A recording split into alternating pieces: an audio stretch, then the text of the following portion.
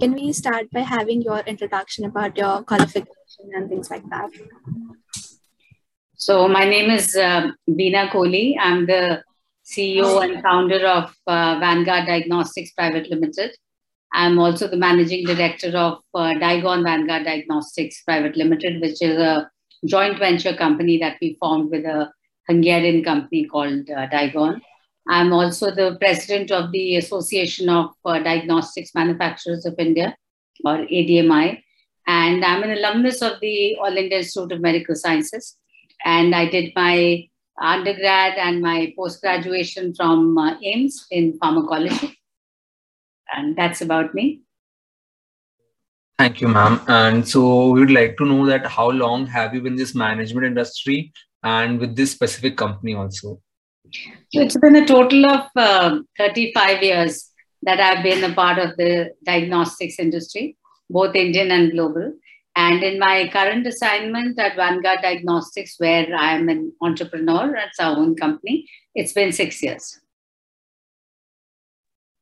What is your role in the company, ma'am? I'm the CEO and founder. Can you just elaborate a bit? See, it's like setting the philosophy, the vision, the mission, the objectives, the philosophy of the company, changing strategies with time. Like one of your questions was related to how did we change our strategy with respect to the COVID pandemic. So that is a CEO's job. The CEO has to be on her or his feet at all times to see what are the changing requirements of the company and how the company should adopt those changes and react to those changes appropriately so that the company is always afloat and always on an upward trajectory with respect to employee satisfaction, its growth, its reputation, its brand equity in the marketplace.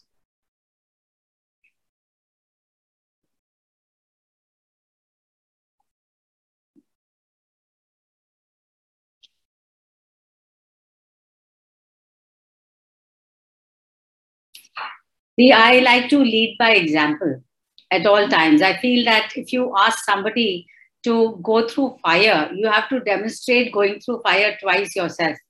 Like what Ramchandra did not do with Sita. It's something that I don't agree with. But if you ask somebody to cross fire, you have to demonstrate it yourself twice.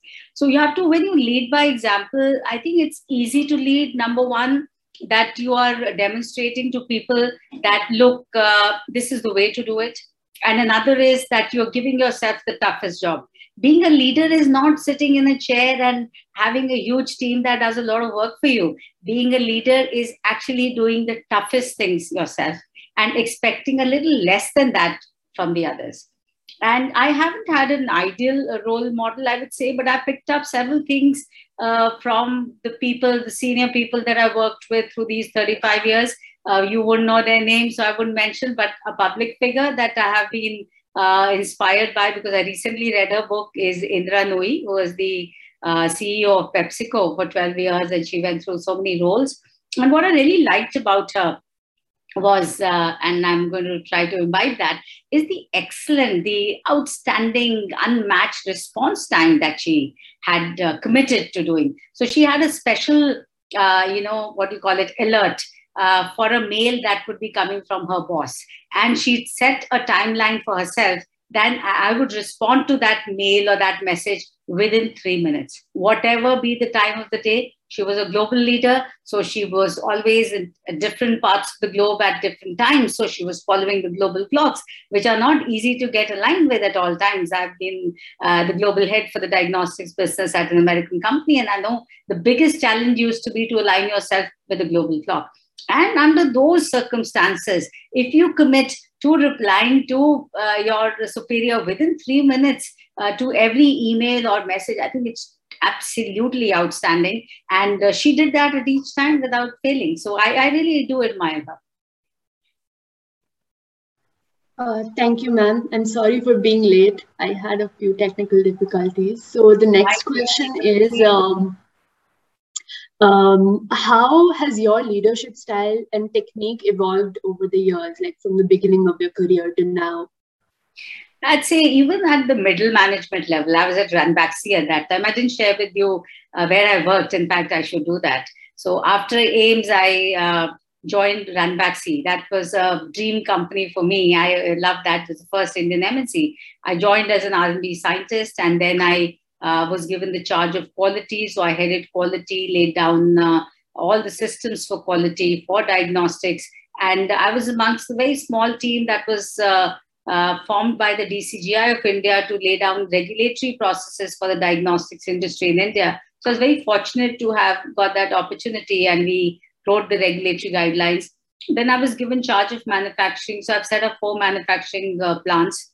And in addition to that, I was given charge of supply chain management for all the divisions of Ranbaxy's allied businesses, which I did for about 4.5 years. After that, Ranbaxy started divesting its businesses. You must have heard the pharma business being bought by Sun Pharma, and the diagnostics business was sold to an American MNC called Aventor. So Aventor had a 104-year-old brand, and they were making acquisitions in emerging markets like India, Poland, and then they wanted to integrate their businesses. That's when I became the global head for the diagnostics business.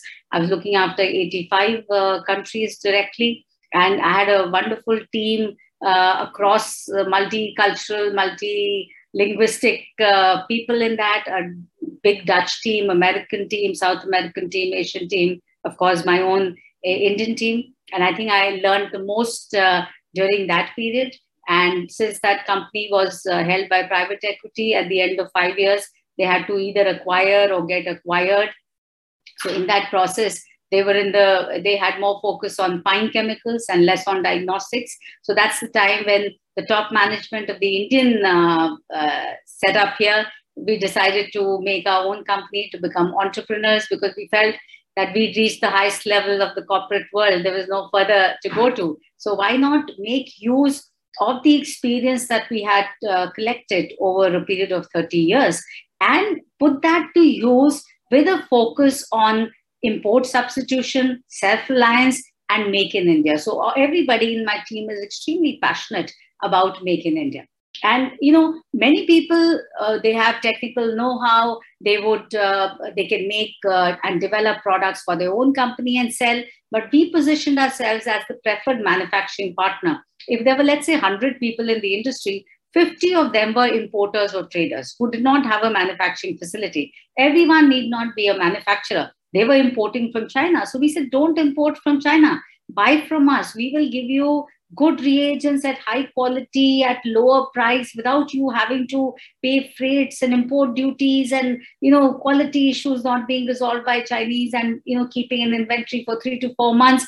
We gave them a lead time of just 1 week to produce those reagents. So we're very happy we've made a humble contribution towards making India increasingly self-reliant in the space of diagnostics reagents, and we continuing to work towards that.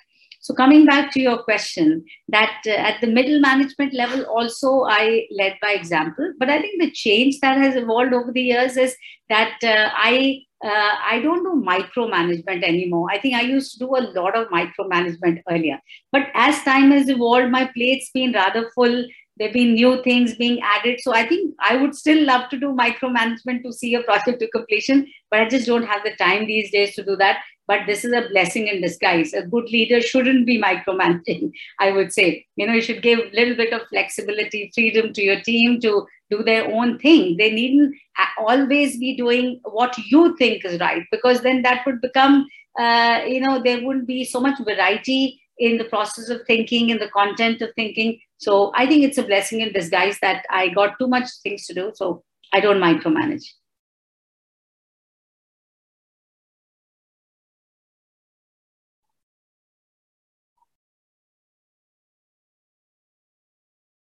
Yes, because our model was all based on the Make in India model. That's why we became entrepreneurs, not for a living. I mean, we could have joined any other GE, Roche, Abbott, any other company and continued in the corporate world. But that kind of a job doesn't give you the flexibility to follow your own vision and your own passion. So when you make your own company, and I always say, don't start your company too early in life. Get the required experience in the corporate world, complete your chain of capabilities, have a robust know-how of management, of technicalities, of every aspect of business that you can imbibe. You should do that, so that when you actually start your own company, your learning curve is short and efficient. So that it's not as if you take 7 years to really find your feet and identify what needs to be done. You should already know what you are headed towards and be able to do it correctly and efficiently in the shortest possible time. So I think Make in India is what our business is based on. So it's helping us. Plus, I feel very fortunate that I am leading a Association of Diagnostics Manufacturers of India, wherein the objective is to make India increasingly self-reliant and act as a bridge between the industry and the government of India, trying to influence policies, trying to give them reason to support Make in India to even a greater extent and make India self-reliant and do all the import substitution that we can do, especially from China. And because I think our quality is better than theirs, our prices are better than theirs, our delivery is better than theirs. So why should we look at them? If you look at UK or Europe or America, Japan, they are ahead of us in technology by a huge mile. So we really need to catch up with them. So of course, there will be some imports that would be done from the developed countries, because there's a big gap in the technology quotient of these countries as compared to India. And of course, again, we are setting the base for R&D and innovation, not just manufacturing, because you also need to be ahead of the curve sometimes. And for that, R&D and innovation is very important. And now the government started focusing on that also for the diagnostics and medical devices sector. Thank you. I really appreciate your Make in India project, and I have seen it through your company that how you, pursue it and encourage it a lot. The next question is, how would you describe a difference between a manager and a leader in your company? See, I think a manager through my experience, even a good manager would like to take credit for all the good that's happened and would like to share the discredit. Or if something goes wrong, he'd say, I wasn't alone in it, or she'd say, I wasn't alone in it. We were a team of 5 people, and he or she would expect that the blame be shared equally, if not more, by the others. Whereas a leader is, or should be, a leader should be more large-hearted, wherein the credit automatically comes to the leader, and the leader is not credit hungry. Because I think a leader is a little above that. Leaders already achieved that was meant to be achieved with respect to recognition or getting credit for a particular project. But because the leader knows in her or his heart that my team is following my vision, I have shown them this path. They may have executed it, but I have shown them the path. I have given them this philosophy. And if that path turns out to be wrong, or if that philosophy fails, then I must take the onus of that. I must be the face of the discredit. I must be the face of the failure. And also, I'm in a position to take that failure in my stride because I have more experience, I've had more successes. And if I expose my team to take discredit for the failure, they'd be demotivated. They never, realize their full potential. They start feeling underconfident. So the leader has to insulate the team members from failure and be the face of the failure. Thank you, ma'am. I really liked that answer. The next question is, what are the qualities a manager requires to be a good leader? Yeah, I think empathy is one.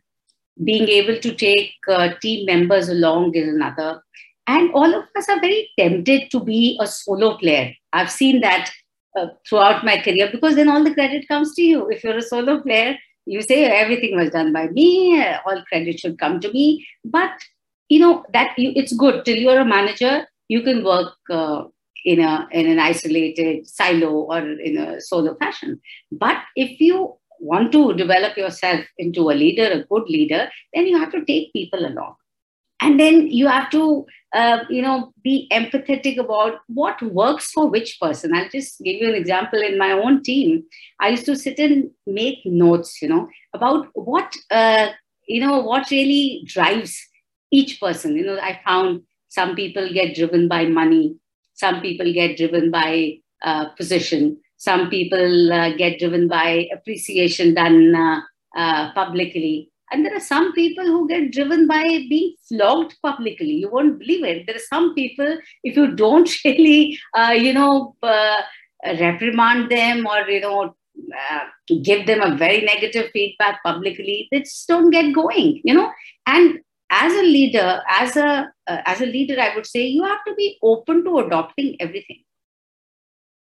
To meet, I don't know if you remember that Sam Dand Bhed Niti, all that is required to be used at the right place, to be used in moderation, to be used appropriately and not abused and misused. Then you're not a leader if you're doing that. Then you're a politician. So, and no good leader is a politician. I think a leader must be apolitical. And that's my personal philosophy, because you should always play from a position of strength. And I always tell my team that if you're in my team, it'll be in my company, I promise it'll be apolitical, because I'm very poor at playing politics and I'm sure to fail, because that'll be playing from a position of weakness, and who wants to fail? So I said, one thing you can be sure of, totally apolitical. Don't worry about I'm scheming something against you with someone else or nothing. I don't even listen to a negative feedback that one person comes in a company about throughout my career. If there was a manager who'd say, I'm just giving any name, he'd say, Joy said this to me. I said, call Joy right here. Both of you sit in front of me. I want to hear both sides of the story. Otherwise, don't talk to me. And they tried pushing, but then they understood that I'm not going to listen to any such thing. If there is something concrete, both of you, three of you, come here, talk. We talk objectively and we arrive at a solution. But nobody can come and talk to me against the other person at any level in my organization today. And I think if you can inculcate that, that would remove a lot of tension from your minds. I mean, you're going to be managers and young leaders as you move forward in your careers. Be apolitical. There's so much peace for you and there's so much peace for the team. It's a difficult game to play, according to me. It's a very difficult game to play. I can't keep track of what I did to this one. Do everything right to the best of your ability and understanding, so that you don't have to remember what all lies were said. So if you speak the truth, if you follow the truth, follow your passion. I think it's simple. Yeah. Moving on to our next question. How do you identify a potential leaders, and how do you train them to become successful, a good leader? Just one benchmark. I think I would use only one yardstick. People who enjoy their work actually make great leaders. Who don't look at their work as work, what salary, if they enjoy their work, then that becomes their calling in life and that becomes their passion. So they are not worried about who's watching me do this work. Am I going to get a credit for this? Am I, being paid enough? They just enjoy their self-starters, self-motivated. They don't need a push. And I think then that drive from within takes them to great heights and they become great leaders. So it's very important to identify, just to put a word in here, very important to identify for young people like you to first at the given point in time, you're all in college, isn't it, right now? You're all in college. I think it's the right time to try and decipher what is your true calling in life. Give it some thought. What do you enjoy doing the most? Don't look at what gives me the highest amount of salary or what would take me to the biggest company. Ask yourself, what do I enjoy doing the most? And if you find that calling in life, and if you're able to tread that path, believe me, all other things will fall in place without you having to work towards that. The success, the money, the fame, everything will fall in place. But the overarching prerequisite is that you should be doing what you enjoy doing the most. Thank you, ma'am. So our next question is is feedback from your subordinates important to you? Like the people who you're leading, is their feedback important to you? Yeah, see, feedback either from subordinates or superiors or 360 degrees, feedback is a gift. Feedback of any kind is a gift. And it must be accepted with gratitude, And now feedback can be of two types: positive feedback, negative feedback. See, the positive feedback, don't pay too much attention to it. It can take care of itself. You can feel good about it for that moment. That's it. You don't need to really work on it. You just let it be. But negative feedback is the most important feedback, wherever it comes from.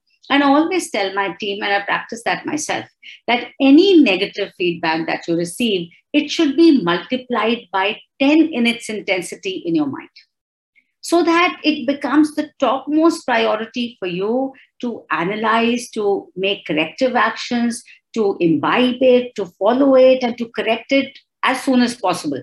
And let me tell you one thing, a negative feedback, however exaggerated, however unfair, however untimely, however rude it may sound, there is always some truth in it. Believe you me, I have 35 years of experience behind me. There is always some truth in it. Like they say, there's no smoke without fire. That holds true even for this. So what you need to do is unclutter all that, what was the body language of the person who said this to me? What harsh words this person used while conveying this negative feedback to me? All that declutter. Just wash the pebbles and arrive at the core of it.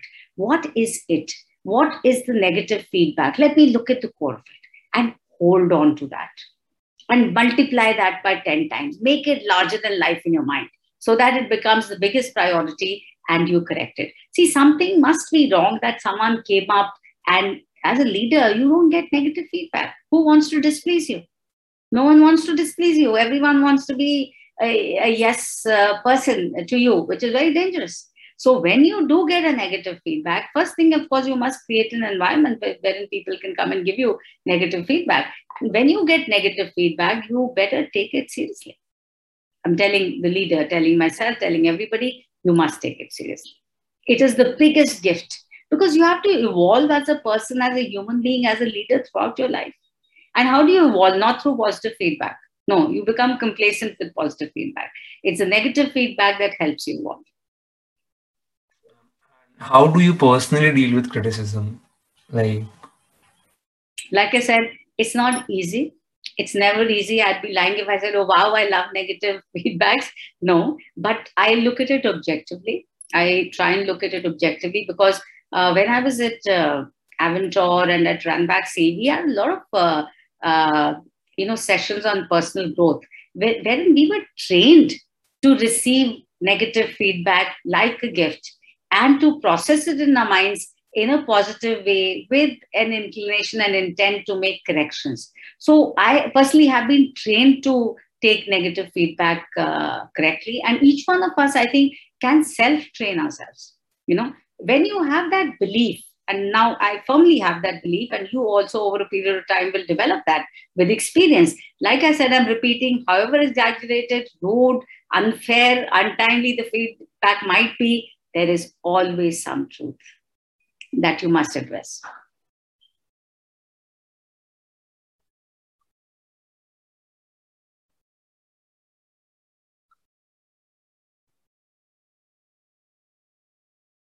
I think always it's been time management, I would say. That there are so many things happening at the same time, especially when you're doing multitasking. There are two companies and you have a team, then you're working with the industry, you're working with the government. You really have to be agile with your time management. And also, I've many times worked for 20 hours a day.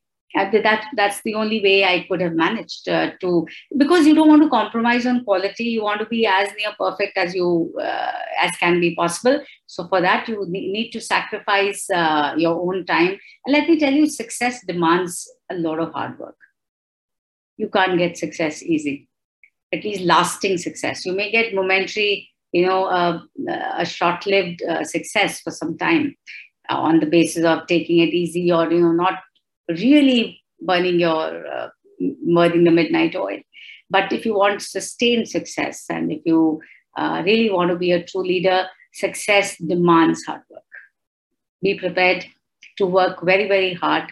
And on an average, I've worked for not less than 17 hours per day for the past 35 years. And of course, even 20, 22 hours, maybe I've slept for 2 hours before a very big presentation or a big meeting. And sometimes that used to go on for a week. That one after another 2 hours. So develop your stamina, eat well, keep your immunity high so that your body can sustain and support you in such times. And of course, have a very happy family life. That's you didn't ask me this question, but I'm just sharing with you that people who come, leaders who come from happy families are able to deliver much better. So your personal life should also be sorted. So you find the right people to be associated with. But if there's unhappiness or discontentment in the personal life, you can never deliver your best. Thank you.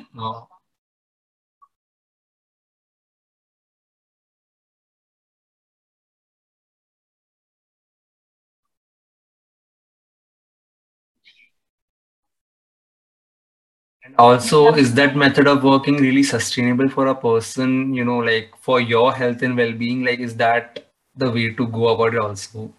I wouldn't say that everyone should follow this, but it gave me a lot of satisfaction, and I couldn't do as much in less number of hours. So it worked for me, I would say, personally speaking, but I don't advocate. I have a very compromised social life. I must say that I don't get time to really socialize too much. I have limited number of friends, and I don't meet them so much. And I think even with respect to the family, my husband is also very busy, so it's okay. But I do feel sometimes when my children were small, I used to travel a lot, and I couldn't give them a lot of time. And I used to feel guilty about it for several years. I felt, oh, I didn't see my children grow the way I should have, and this, that, the other. And I used to look at other women who said, oh, I gave up my job and I could see my children grow and so on. So I say, my God, I did the wrong thing. But now that my children are adults, and they turn around and tell me, Mom, we won't want you in any other way. And we are far more proud of you, seeing as what you are. And we didn't need you that much as you thought we did. So if you sat at home and if you looked after us and fed us with your own hands, we won't hold that in very high regard at this point in time. We are far more proud of you as what you did than what you think you could have done. So I think that's the biggest reward, and I feel very validated because they say this to me almost every day, that we're very proud of what you're doing. My husband is extremely supportive. I think for women, we have two women today here in the conversation. So I must say that please always look for, don't be in a hurry to get married first thing. Don't be in a hurry at all. It's not worth the while, let me tell you. So you complete your education, stand on your own 2 feet, achieve something in your life, be financially independent. If you want to be respected in your marriage, be financially independent. If there was a the woman kept asking for money, I also won't respect her. Like I hard-earned money, I want to spend on your dresses and makeup. No, earn your own money and also be in a position to give it to him if he needs it. So stand on your own 2 feet, earn your own money, never give up your career. Therefore, look for a partner who would be supportive of your career. When my father was looking for people, the first prerequisite was that she's not going to give up her job. Is it okay? Those days, you can imagine women working and in the private sector like me with 17 hours of working. It wasn't acceptable. You could be a school teacher or a doctor at best, So you'd be half day at home working at home and half day working. My father used to say that. So there were very few who kind of accepted, and I'm glad my life partner who accepted supported me throughout. So you have to be cognizant of that. This for the ladies. And of course, boys, I must say, it's times come to make a change. So you must treat everybody as your equal partners. I'm sure you do that. Young boys are a different lot these days. They are so evolved and they're so balanced, and they have that equality of gender in their minds. I think that's good upbringing.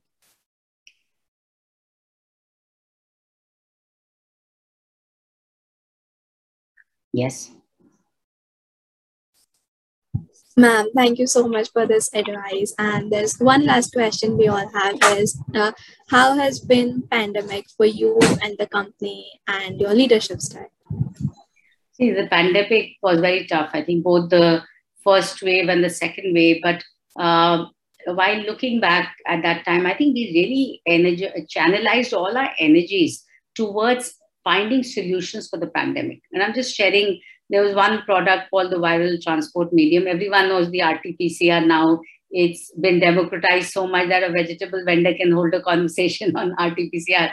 I heard one, the sabzi wala says, mera RT-PCR positive aaya tha. So, it's so good. RT, PCR, the 5 most used alphabets in the world in the past 2 years. So what we did was we channelized our energies towards finding solutions for COVID-19. And in April 2020, this viral transport medium kit, like I was referring to, which is an accessory reagent for conducting the RT-PCR test. So they were all being imported from China at, let's say, 350 rupees per test.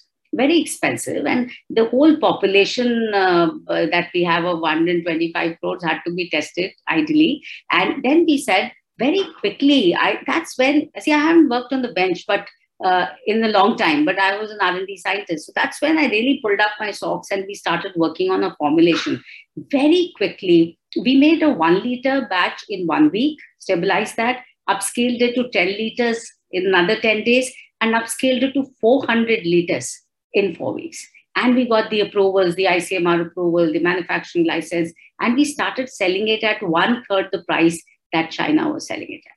And we won a tender from ICMR, Indian Council of Medical Research, and it was a huge tender, and we supplied at 1/3 the prices. So we could have sold at half the price or the same price because the market was accepting the Chinese products, but we decided to pass on all the benefit in costs that we had incurred to the user, to the country. And I would say, to summarize, I think we adopted a more service-oriented approach, a more humanitarian approach during this period than looking at our profitability. We never thought of the profitability. We said the country needs the VTM. What else can we make? We were amongst the first to make the antibody test also for COVID-19. So that also we subsidized the price so much that maybe we were 1/5 the price of the imported product at that time. So we didn't look at profitability or anything. And when the second wave, many people in my team fell in. The critical people, the quality control manager, the manufacturing head, the marketing, so many people fell in.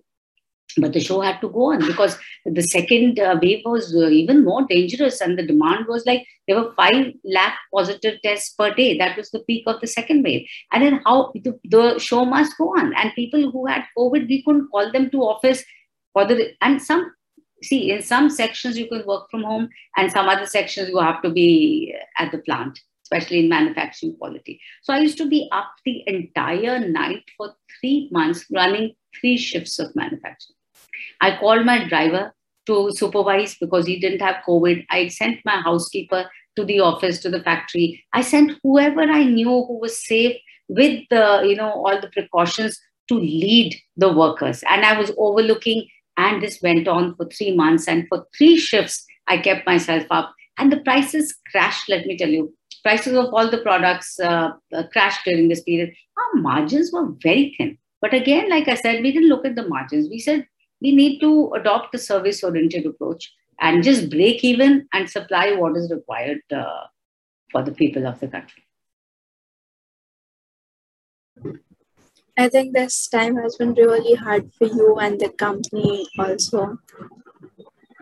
It was very gratifying, very, very satisfied. Today, when I say this to you, it's not with any other feeling, but a great sense of satisfaction and gratitude. Actually, this was the need of an hour, I would say, because otherwise our country wouldn't be able to survive till here if people like you wouldn't exist and people won't do this kind of things. So here we are at the end of our interview, and we would really like to thank you. And ma'am, I have just a little question. Can we quote you like in our presentations and reports? Please do that. You're free to do that. Thank you so much, ma'am. Thank you, ma'am. It was really inspiring. I wish you all the very best, and in whatever you're doing, and become great managers first and then great leaders. All the very best. Thank and you so girls, much. remember what I said. All the best.